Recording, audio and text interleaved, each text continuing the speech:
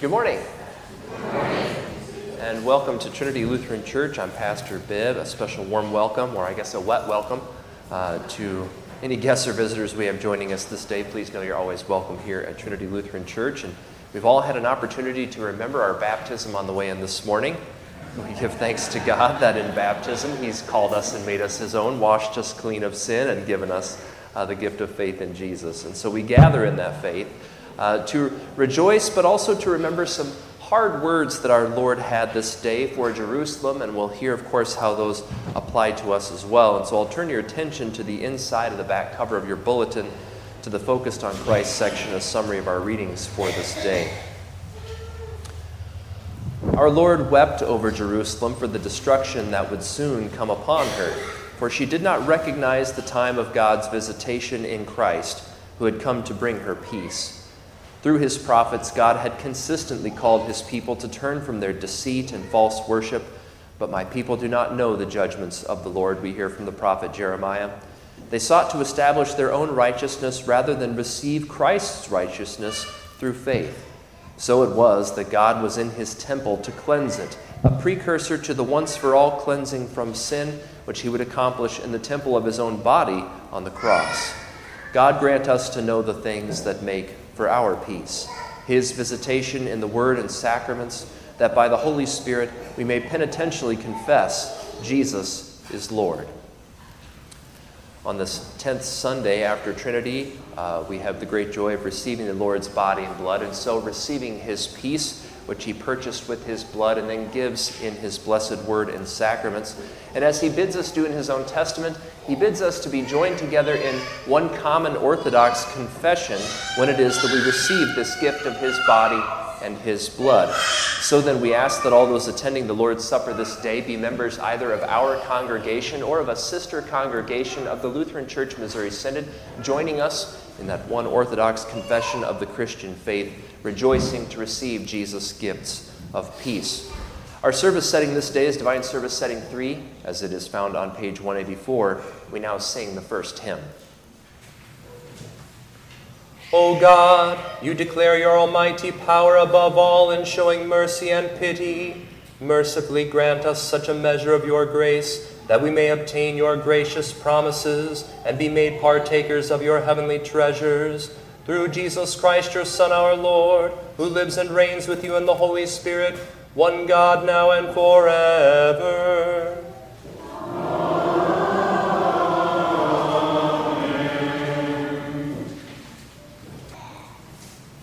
The Old Testament reading for the 10th Sunday after Trinity is from Jeremiah chapter 8.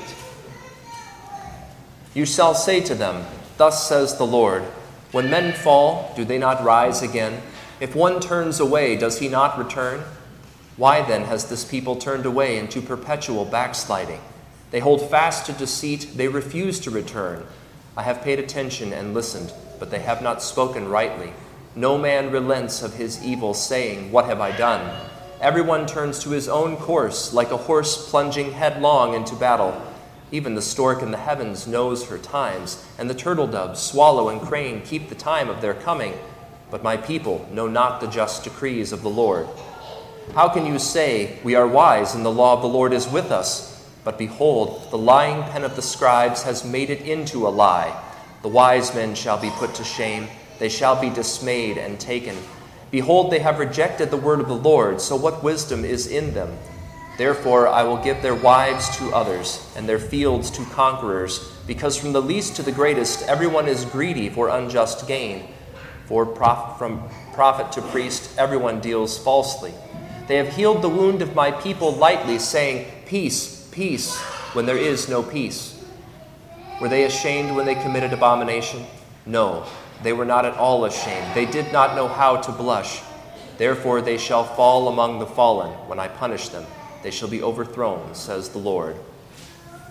This is the word of the Lord. Thanks be to God. The epistle is from 1 Corinthians chapter 12.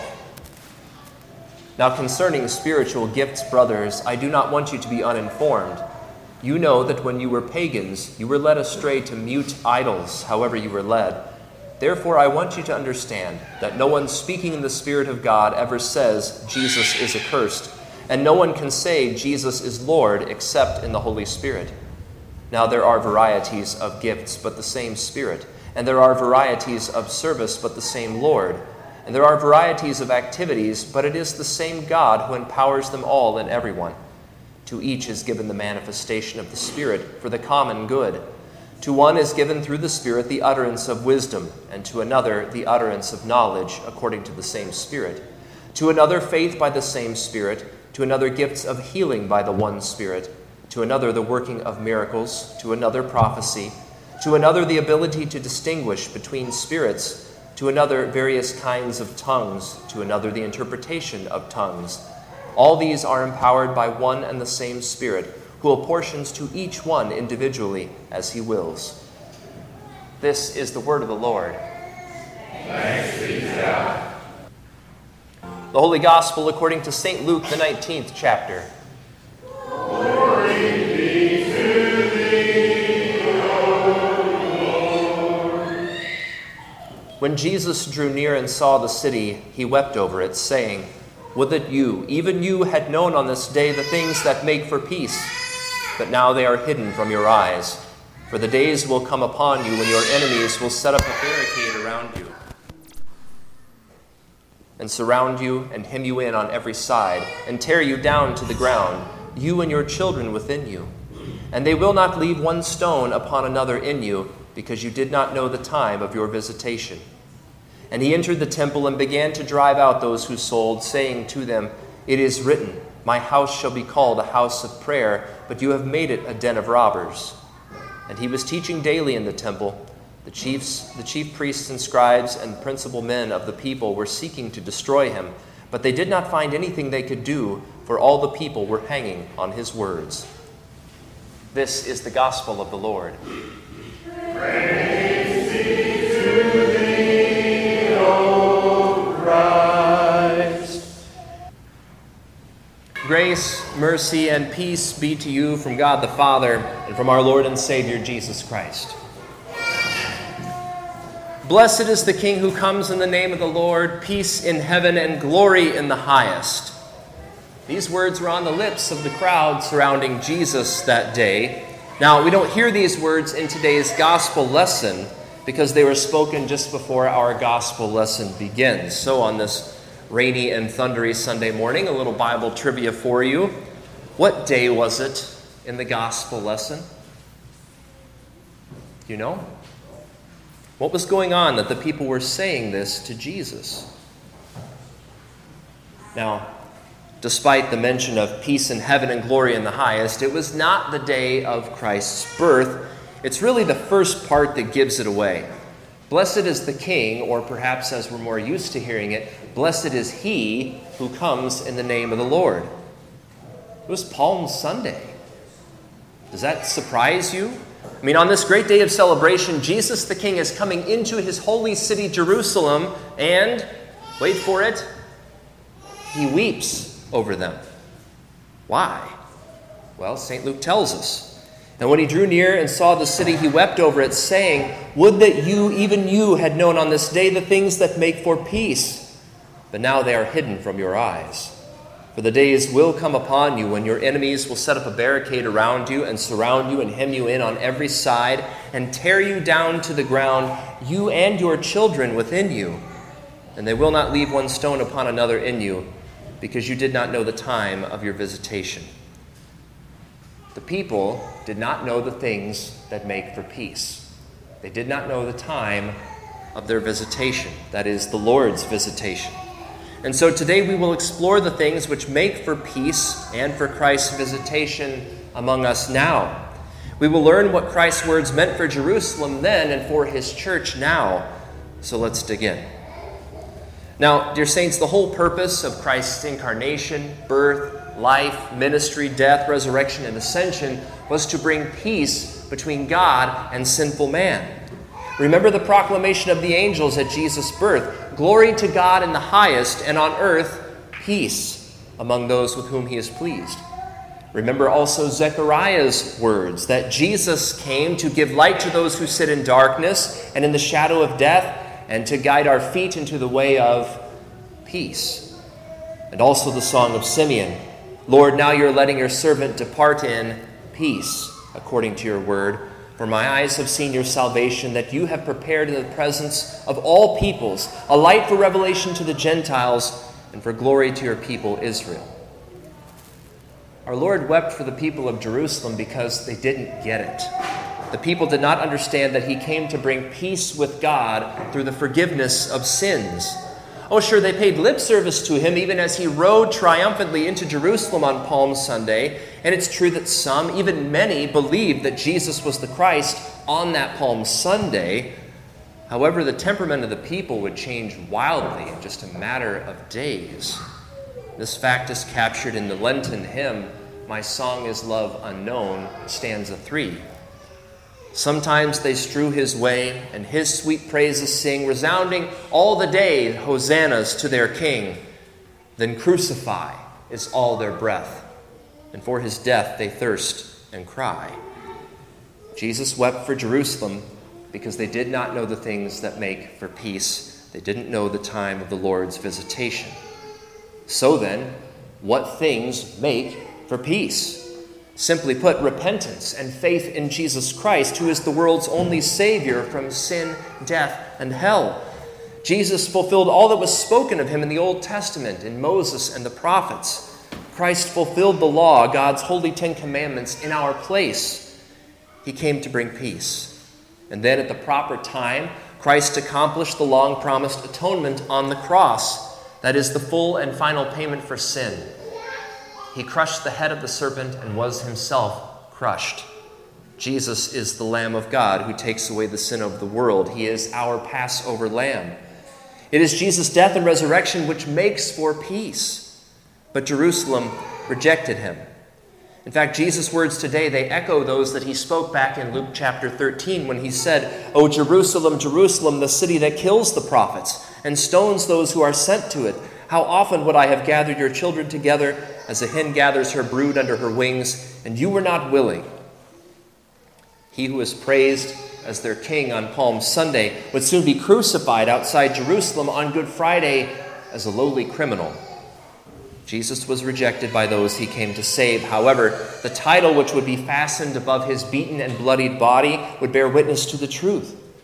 Jesus of Nazareth, King of the Jews. Peace between God and man was purchased with the holy and precious blood of Christ.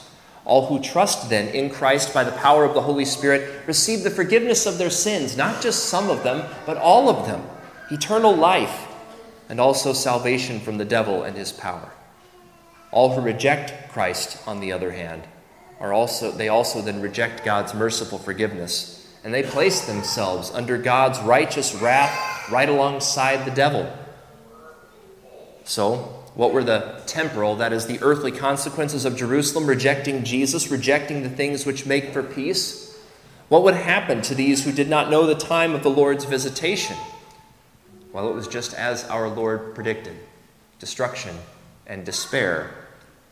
Here's the history as it is recorded by Lutheran pastor and theologian Johann Spangenberg.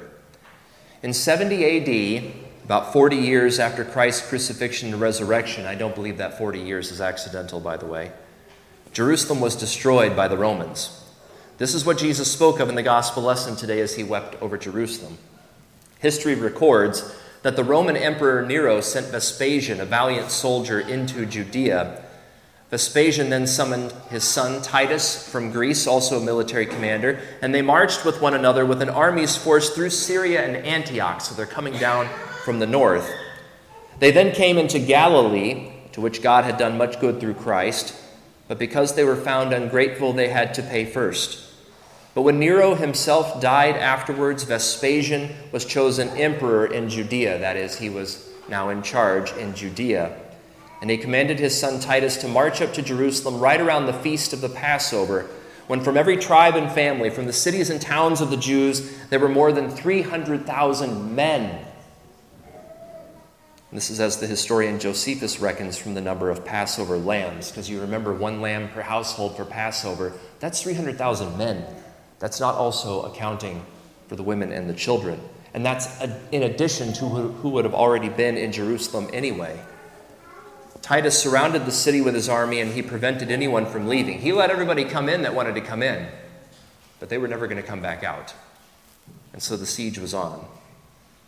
Filled with such a vast number of people, the people of Jerusalem quickly ran out of food and water. Conditions for man, woman, and child were deplorable inside the city. Meanwhile, multiple attempts were made by the Roman army to break the rings of walls which surrounded Jerusalem and the temple down so that they could infiltrate and kill all. Over the course of these attempts, countless people died. All in all, the military siege of Jerusalem, it lasted some 5 months. Just try to wrap your head around that. Conditions inside the city were so terrible, so horrific, that I'm not going to detail it from the pulpit. But suffice it to say that when there's no food and no water, people go to extreme lengths to preserve their lives. And so then on September 8th, Jerusalem was finally taken by the Roman army, and the soldiers finished all but a handful of the survivors remaining in the city. Those few survivors were sold as slaves. If you're wondering what happened to the Christians, well, they saw the writing on the wall when the Romans were on their way down, and they fled the city, and they went to a place called Pella for refuge. See, it was just as Jesus had predicted 40 years prior. The days will come upon you when your enemies will set up a barricade around you and surround you and hem you in on every side and tear you down to the ground, you and your children within you. And they will not leave one stone upon another in you, because you did not know the time of your visitation. This was God's punishment for those who had rejected Christ as Lord and Savior. Just as God had done with his Old Testament people when they refused to repent of their idolatry, and we heard some of this in the Old Testament lesson, Jeremiah's preaching against the idolatry and wickedness of Israel, so then God did to Jerusalem in 70 AD after they had rejected Christ Jesus, God's long-promised Savior from sin and hell. Now, dear saints, I wouldn't take this much time in a sermon to unpack a historical event like that unless it had something to teach us today. So what does Christ's prophecy about the fall of Jerusalem and its eventual fulfillment have to teach us? Well, think of Jesus' words.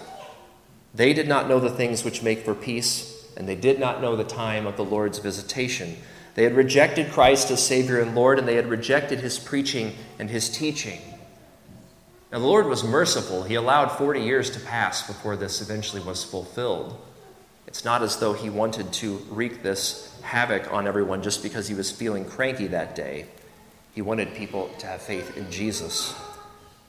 Simply put, the things which make for peace are this: repentance and faith in Jesus Christ, our Savior. Therefore, the warning to us is clear. Do not reject God's grace and mercy in Christ. It was God's mercy, it was God's love that sent Jesus to the cross as payment for your sin, for my sin, indeed that of the whole world. Jesus came to bring peace between you and God by his innocent suffering and death, and he has.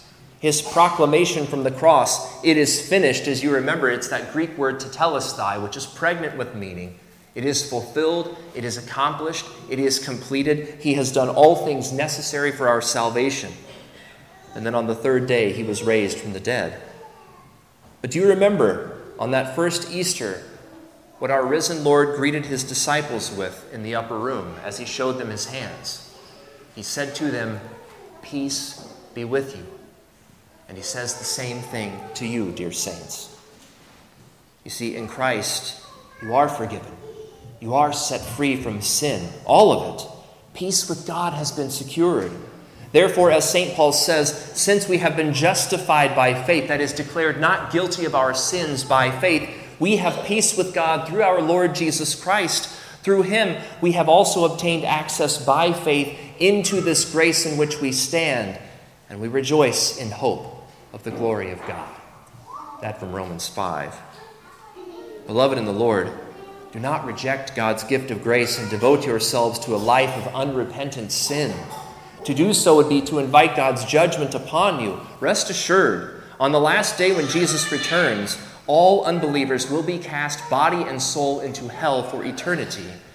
And this is not because God wants people to go to hell. Rather, those who reject his grace and mercy in Christ, They have joined themselves to the devil and his demons, and they will therefore suffer the same eternal consequences as Satan himself. The death and resurrection of Christ has brought us peace with God. Let us then receive his gifts in repentant faith and with thanksgiving. Receive the gifts of Christ which give and strengthen faith, baptism, absolution, the Lord's Supper, and his word which gives power to all of these. Rest in his mercy and in his peace, which are for you and for your children and for everyone whom the Lord our God calls to himself. You see, there are many things, many people which promise peace today, many people who echo that peace, peace, when there is no peace. Political parties and candidates, pharmaceutical companies, social media influencers, big tech companies, financial gurus, therapists, advocates of gender ideology, and woke cultists. But Christians know the truth. Our resurrected Lord is the only source of true peace with God and man. And so now is the time of Christ's visitation, as he comes to you, his church, by means of his word and sacraments. Through these means, the Holy Spirit brings peace which surpasses understanding, pardon for sin, everlasting life, and salvation from the devil. Because you see, that old devil, along with the world, they seek to deceive us and lead us away from Jesus each and every day. And some of these things are so subtle we don't even know they're happening. Other times, these temptations and assaults, they're right up in our face. And thanks to our sinful nature inherited from our original parents, well, we're often willing to follow after the lies because our sinful nature is like having a traitor living inside of us. But dear saints, don't believe the lies. True, lasting, eternal peace is only found in Christ Jesus, who died and rose for you. Everything that he bought for you here, he delivers to you in his word and sacraments. He gives his peace to you in ways that you can see, taste, touch, and hear right here in his holy house. Jesus puts his word of peace into the mouth of a man, and he forgives your sins in his triune name. Jesus combines his word of peace to water in his triune name, and he washes you clean and fills you with the Holy Spirit.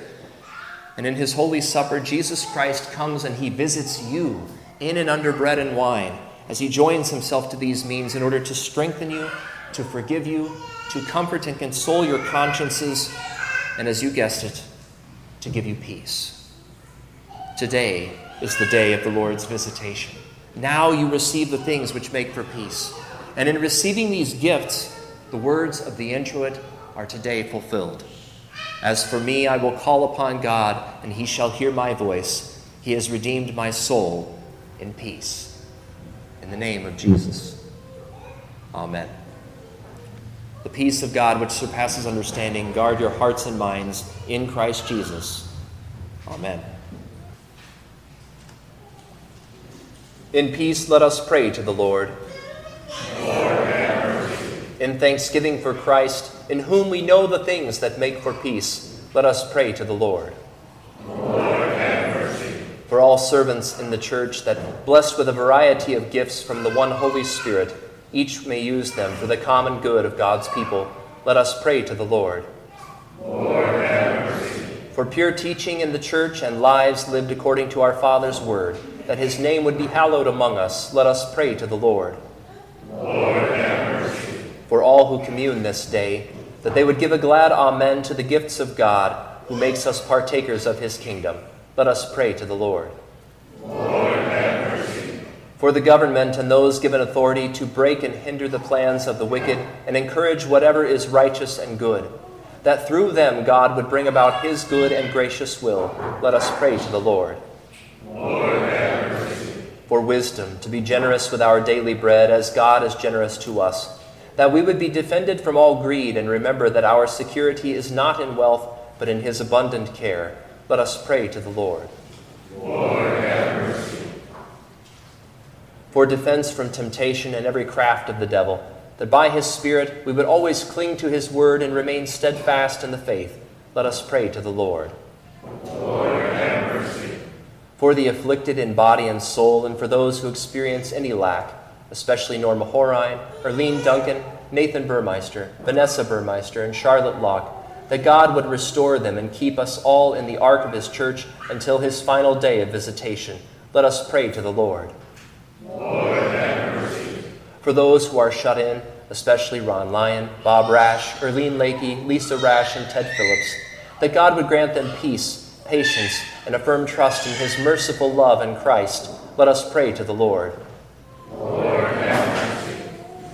Almighty and everlasting God, because you love to show mercy, hear the prayers we offer for your ancient people, that acknowledging Jesus Christ, the light of truth, they may be delivered from darkness, through the same Jesus Christ, your Son, our Lord, who lives and reigns with you in the Holy Spirit, one God, now and forever. Amen.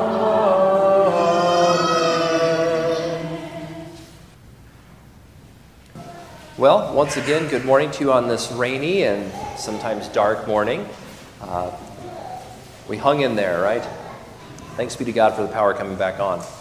A number of announcements. I'm going to try to be as efficient as I can with this. Of course, today, immediately following worship, Sunday school and Bible study, and that's a little modified today, as you noted in the past two newsletters of things upcoming and things that have been passed. July was a busy month for us. We had a number of things happening there, and so as part of that, Ian Davidson, who was our circuit's lay delegate to the Synodical National Convention, is going to be giving an overview, a bit of a debriefing on his experience and on the events of the National Convention this year at the beginning of Bible study hour. And then after he is done, probably 15, 20 minutes of commentary there, I have more of a devotion-sized Bible study prepared for you for James this day. And then after Bible study, we'll then have our Higher Things Thank You, Carry, and Dinner. I know that the youth are very excited to share with you their experiences and what all the Lord did that week, as we rejoice to hear that we have faith in Christ Jesus beyond reasonable doubt, that he is indeed risen from the dead, and we can hold firm to that truth. Looking ahead into the week, on Thursday we have voters meeting at 8 p.m.